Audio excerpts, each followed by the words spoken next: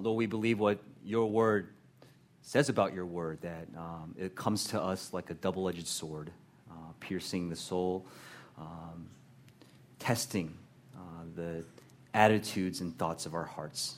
Lord, we come today, Lord, perhaps following many other voices, allowing our feelings, our sense of self-worth, our identity, and our happiness to be shaped by things other than what you declare.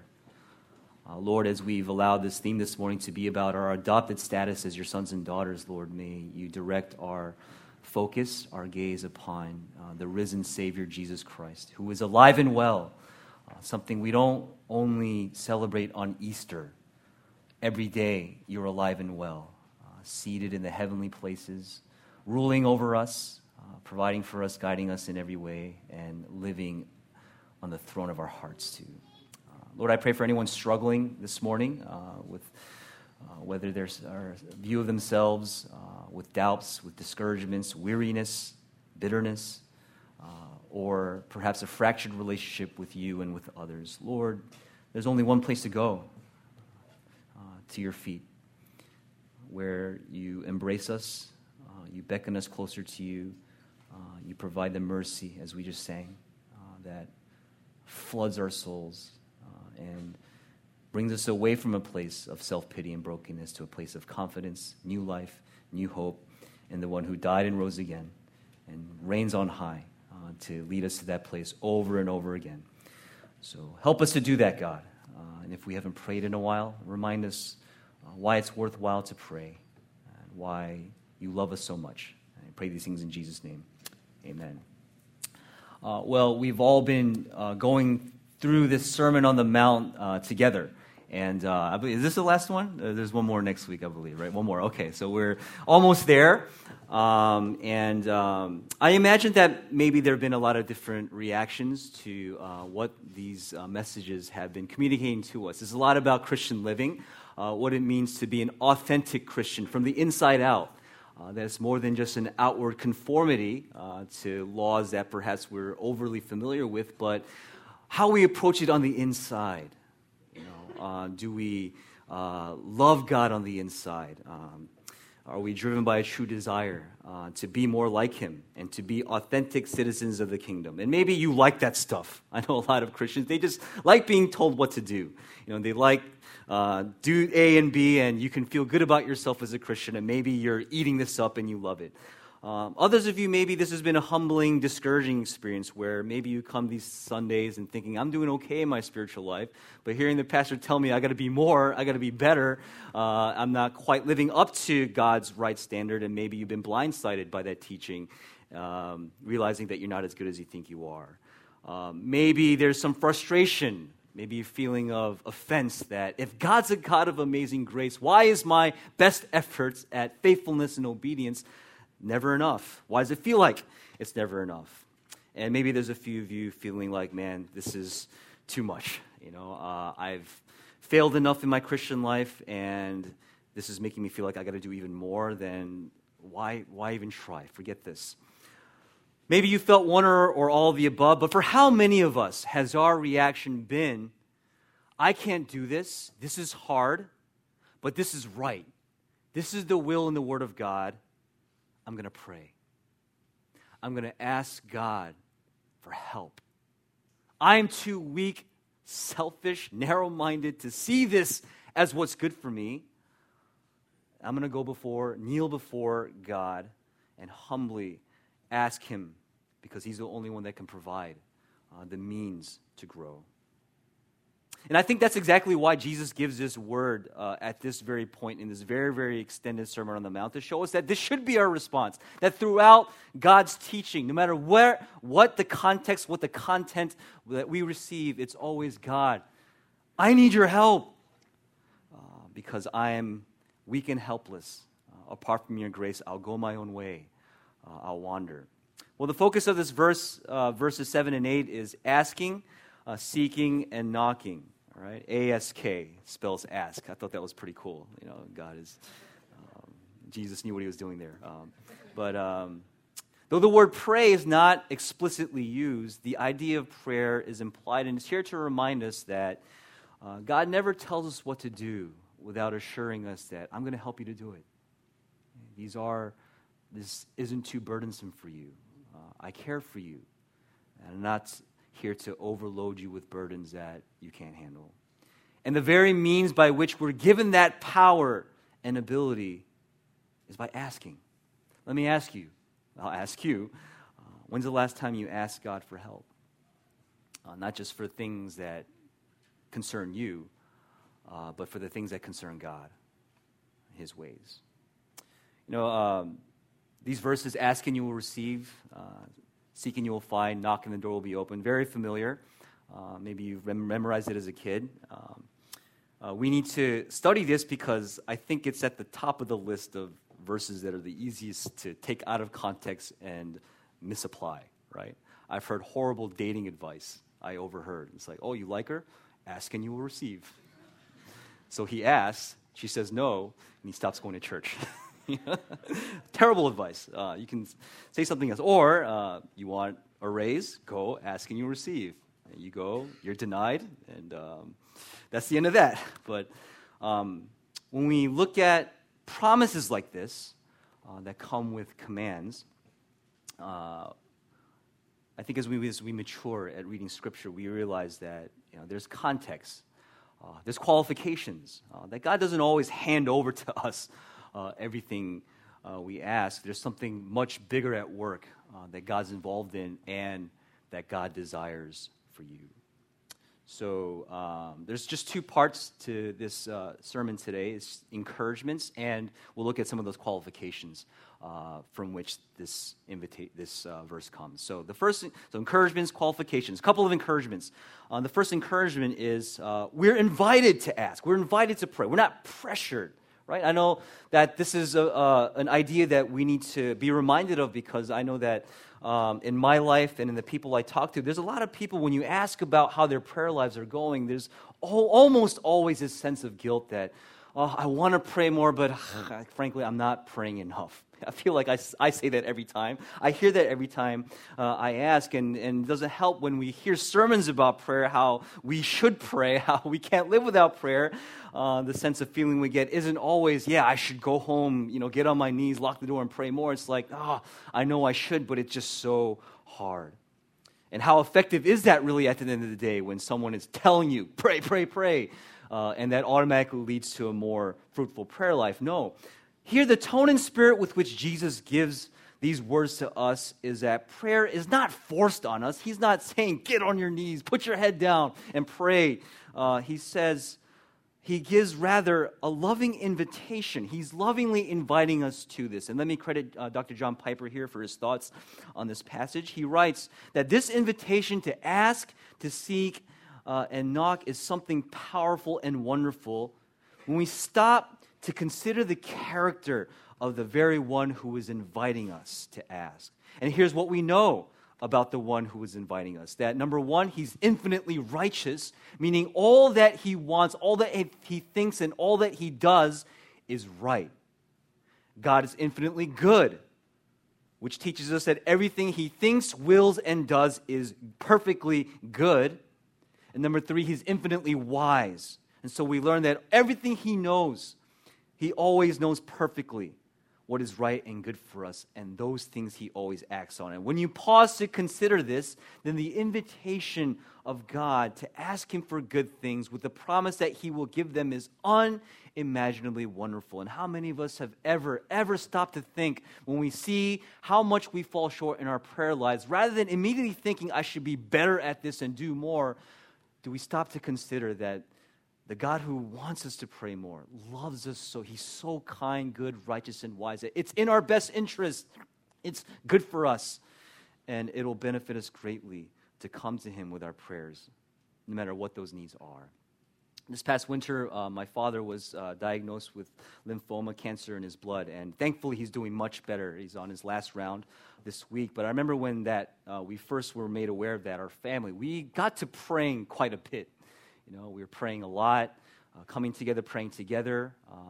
And I look back and thinking about just reflecting what got us to pray. No one told us to pray. No one pressured us to pray. I think it was a combination of recognizing our brokenness, our helplessness, our inability to control the situation at hand, and secondly, understanding God's heart, His love for us, that He wants to be faithful to us. And we constantly had to remind ourselves and one another of these things. And that's what I believe at the end of the day led to such intense, long times of prayer, at least for me. And I think if we stop to look at God's invitation to us in that way, we'll see greater power. We'll see our prayer lives going to the next level there. Number two, we're promised guaranteed results. And I think this is simple from what we read. Ask and it will be given to you. Seek and you will find. Knock and the door will be opened to you. In verse 8, it's repeated, to show emphasis here. And in verse 11, simply Jesus says, how much more will, not might, will your Father give good gifts, the way He defines good, to those who ask. The wording isn't go, ask, knock on the door, and let's just wait and see, if you ask right, or if God is in a good giving mood, or if you knock loud enough. There's no uncertainty there, right? If you're a teacher or a parent, we're different, right? You're different in that if your kid asks you for something and they demand it, they ask rudely, they're not getting anything. They ain't getting nothing until they ask nicely and they say, please, right? But when we look at how our God sees us, sometimes we're worse.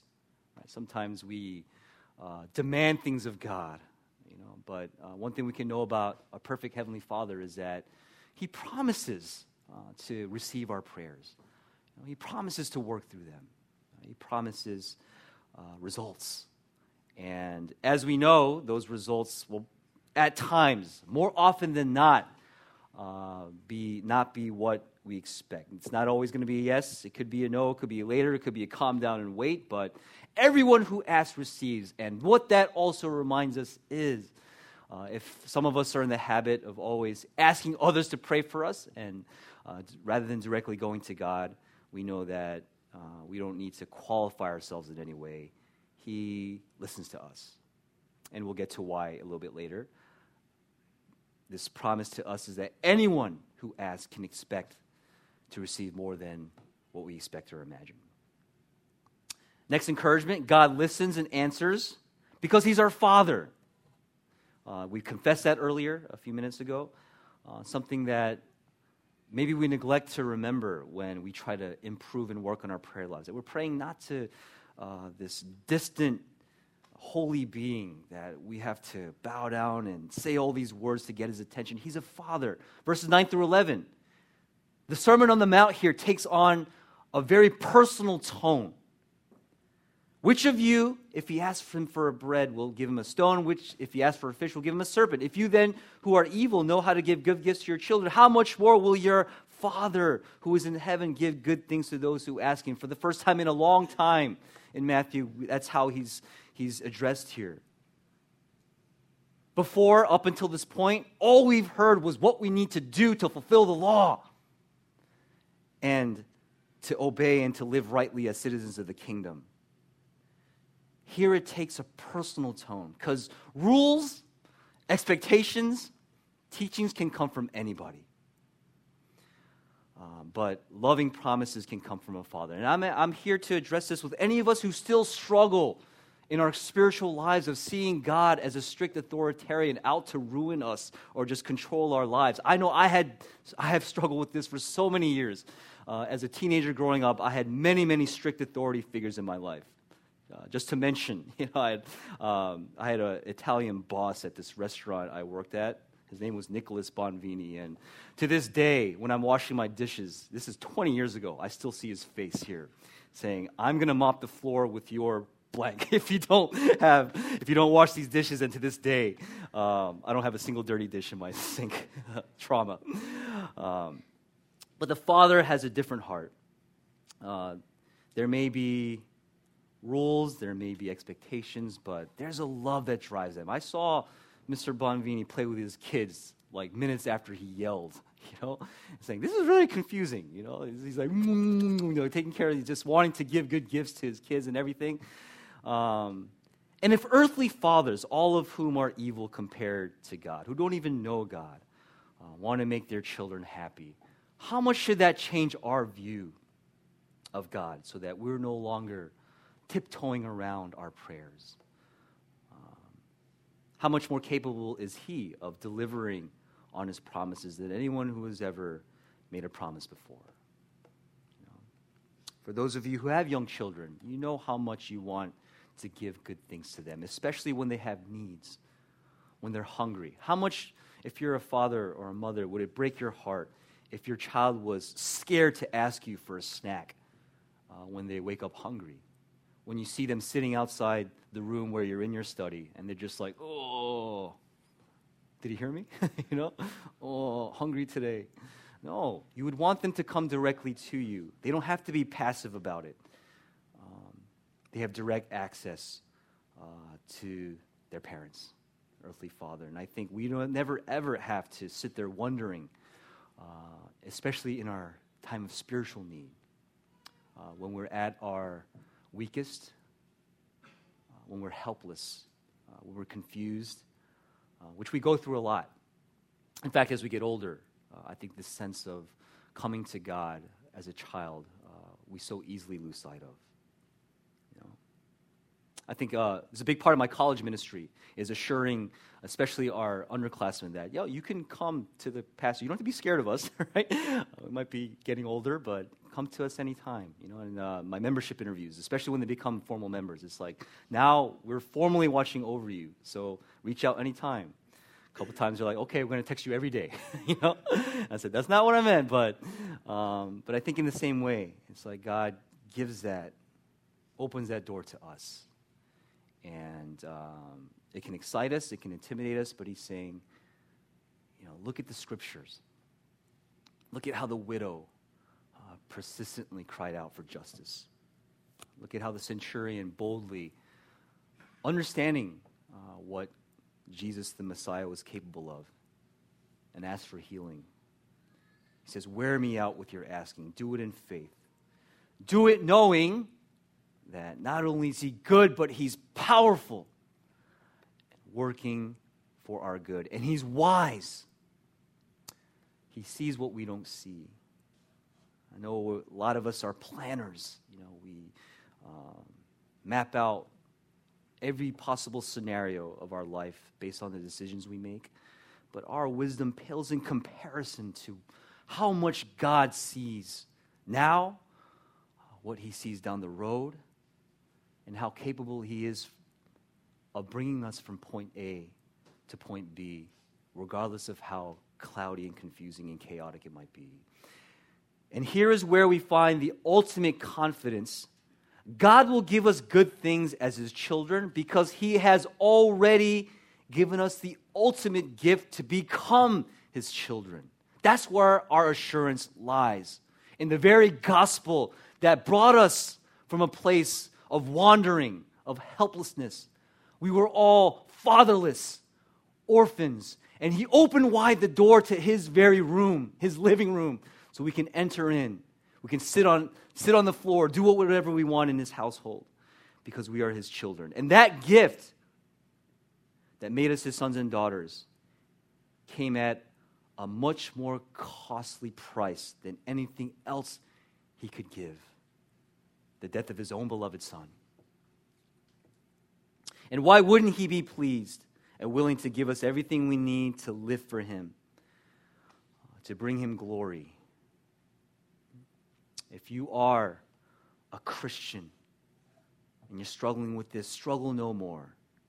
He declares you as his beloved child, and that is who you are.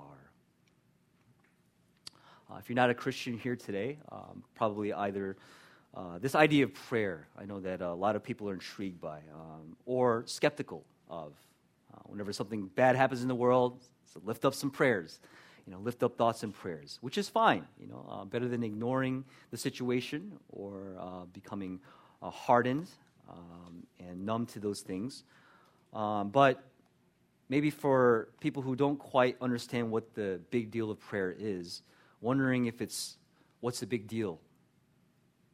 Why only think and pray when you can do something or make a difference? And I'm sure that's something that a lot of people, I know people in my life, struggle with. Well, I pray this passage today shows us a clear, different perspective on prayer. That it's more than just passing thoughts and words, but it's personal. A loving God who laid down his life, becoming one of us, dying on our behalf. This great divide between a holy God and sinful man can be bridged once and for all. And we stop to think about that, right? Beyond just the idea of prayer. Who would want to be part of a religion where you are always far from God, where you're never sure that no matter how loud you pray, how serious you are, that God would ever want to hear you or has the slightest concern about me and my concerns? I don't know about you, I wouldn't want to be a part of a faith like that. It's too confusing. But in Christianity, our God is not like that at all. The proof is in the cross, where we are assured of a Father with an undying love. And when we lift up prayers, whether we're in need, whether it's in response to pain, or whether we just want to express our joy, there is a real person who hears us. And that's what makes prayer for us as Christians meaningful and powerful, praying in his name, whether in good times or bad. You know, it's interesting that God would place such power in the prayers of his people. Why would he do that? It's amazing to think of. And here's this God who fills the universe. One thing on my mind is in my personal reflections during Holy Week and Easter is this God who has no beginning and no end. The firstborn of creation would make himself nothing. And then he rose, and we sing these songs. Hallelujah, he's risen. He fills the universe. There are no boundaries to the space he fills. Yet he would make himself so personal to us, make himself nothing. And why would he allow his world to be affected by our prayers? Why would he make that the way he goes? I don't know, maybe it has something to do with us, our tendency to doubt and stray and lose faith in him. But maybe this is one of the greatest incentives for a greater diligence in our prayer life, that on one hand, God's everlasting arms are under us. He's in control, yet he allows our prayers to have impact on what happens in our lives and in history. And his will always will be done. And I thought about that, and I'll get to this in a few minutes here. These are the reasons that make me want to pray. Not guilt, not the sense of if I pray more, then maybe, perhaps, things will get better. But what God's declared.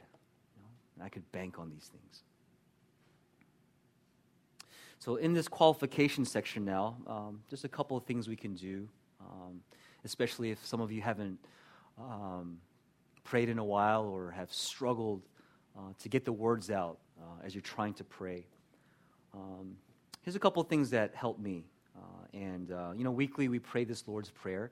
And I know we've gone through the Lord's Prayer in the past, but I think just connected to what this message is pointing us to, what does it mean, this asking you will receive? What does that asking look like? What does it sound like? If there are qualifications to that, what is it? What does the Bible say?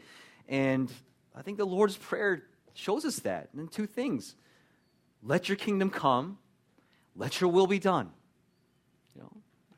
It's right there. This sermon was pretty easy to write. Let your kingdom come. Let your will be done. Top two things we should ask.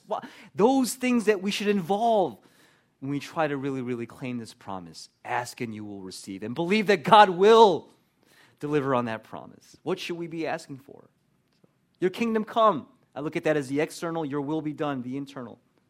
Asking God for his kingdom to come through his church to make the world right. Praying against sin. praying against the brokenness, the darkness out there in this world. What we know to be sure on the heart of God, what God wants to use to impact the world. God's heart for justice, salvation of souls, whether they're in your own, underneath your own roof, across the street, or in the nations around the world. Do you pray for your church? I know there's a lot to pray for in the coming days, both on our site and yours. Do you pray for you? Because God's heart definitely beats for his church, because that's his body, his bride, through which he wants to bring his kingdom. He wants the nations to hear his name. When we think about God will do infinitely beyond what we ask or imagine, we have to believe it's more than just God giving us temporary happiness or comfort or things going according to our plans and giving us control. He has bigger things in mind. When he says ask, you will receive, it's more than just the things on your list right now. It's his name. It's the salvation of lost souls. And I think these are the prayers that we can have confidence to ask. And I know that it's requires us looking to his word, reminding ourselves, reminding each other of this. Because I know even for me, as soon as it's hard enough to even just get myself to shut out the noise, turn my devices off, and just close my eyes and pray. And even just getting there is hard, but to also just setting aside what I think is so important, our own desires and ends. And think about when we get frustrated in prayer. It always points back to something we want and we don't get, and we don't get right away.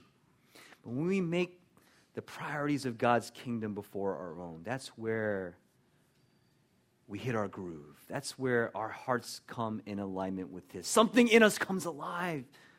You know that verse in the Psalms? Delight yourself in the Lord, and he will give you the desires of your heart. It's about loving what God loves. What might that be for you in your situation right now? Students, what does that look like for you? Loving what God loves beyond what's on your plate right now. Some grad students, in your workplaces. All right? Some of you families, when you're trying to plan for the future for yourselves, what does that look like? Let your kingdom come. And something about God delivering on those prayers, it gives an incredible boost to our faith when we see God deliver. We want to keep praying. We want to keep asking for what God declares to be good. And secondly here, your will be done. That's in our hearts, and I think that's very simple here because we pray, let your kingdom come, but we can, even in the prayers that we pray that we think we're noble, there's always this conflict of wills inside of us. We want what God wants, yet we can't help but to want what we want too. And so asking God to align our hearts with his is so important to where we end up after we pray and what we see after our prayers, how God works. Because we don't see what he sees. We can pray, God bless my ministry. Nothing wrong with praying that. But we have to pray, God, let your will be done. Because inside we might have a different will. God bless my ministry because, I don't know, some people might be comparing me to the other leader and I want to be the better one. Or I want to be comfortable. I want a sense of control. There's always something inside that we got to be aware of. Lord, do this, but please let your will be done. God, bless my work. Provide for our needs. Bless my family. Bless my children. Let them grow up well. But God, let your will be done because in my heart, I may just want to leave a good impression on other people. I want people to think that I have everything in control and I'm doing a good job. I want to be respected. And that is exposed when we don't get what we want, right? The anger, the frustration, the bitterness towards God. But after examining our hearts, because then being in his word, appropriate prayers so often that we should lift up is, Lord, if you will something different than what I'm asking, I know that it will be better. And at the end of the day, this is what I really want you to do. Now, if you heard this quote by Dr. Keller, he uses it a lot. God either gives us what we ask, or he gives us what we would have asked if he knew everything he knew. But the sad thing is we don't know. Right? A 2-year-old kid doesn't know everything his or her parents know about health, nutrition, even as they grow older. Right? They might beg their parents for Sour Patch Kids because it tastes so good. Even today, it tastes so good. Sweet tooth. The parent knows that's not good for you.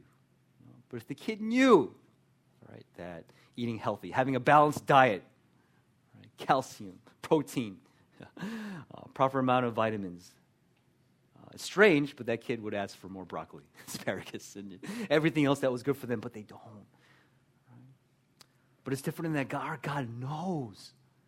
And when he says, just be patient because I do know. And as we get older, if anything, we should understand more the heart and the mind of God. Because we learn more and we develop that wisdom through our lives. Your kid might ask to borrow $10 so that they can go buy a Frosty or something. And once in a while, you give it to them. But they may ask for that money for something good, right? To buy something for their sibling or someone else, or to donate to a cause, something that your heart resonates with. That's the parent's will, and how much more powerful is it? How much more willing are you to give?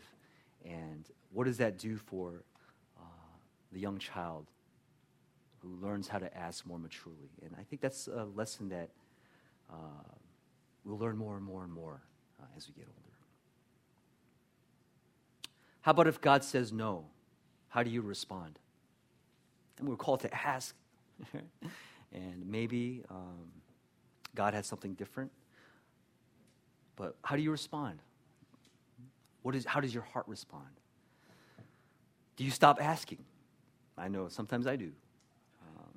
Whether it's continuing to ask for what God doesn't seem to be giving, or maybe what we should be learning there is keep asking, but maybe we should be asking for something different. So you pray for this, that. You pray for your life to go in a different direction. You pray for God to provide this and that for you, your family, and for your job, and for your ministry. And maybe there, God's call for us is, here, maybe you can ask for strength, for patience, for wisdom and insight that we clearly lack right now.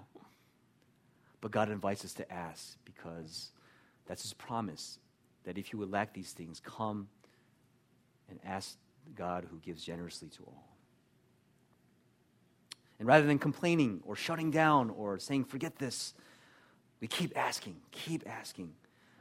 understanding the character of the one who wants to give so freely to us. That's God's heart. And I believe more and more as we grow and we think about how we sometimes respond when we are confronted with this challenge to pray. God leaves it up to us to where we take it and how we respond. But at the end of the day, it's about that time spent together with him, building our intimacy with him, growing in his grace because we're his children. And he declares us that to be so through his word. Why don't we bow for prayer?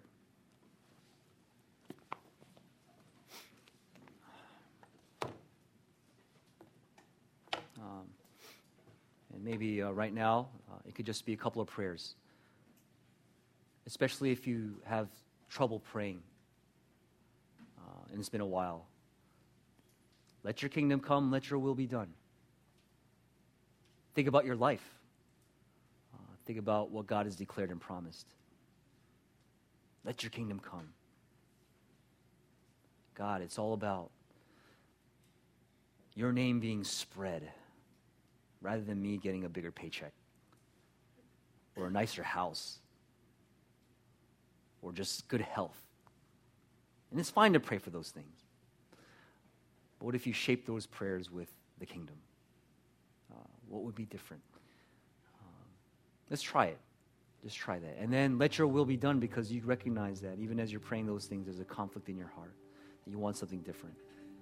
And as you pray and surrender and repent, maybe God will lead you to a place of peace to remind you of what we ought to be praying for. So would you pray with me? Let's pray together.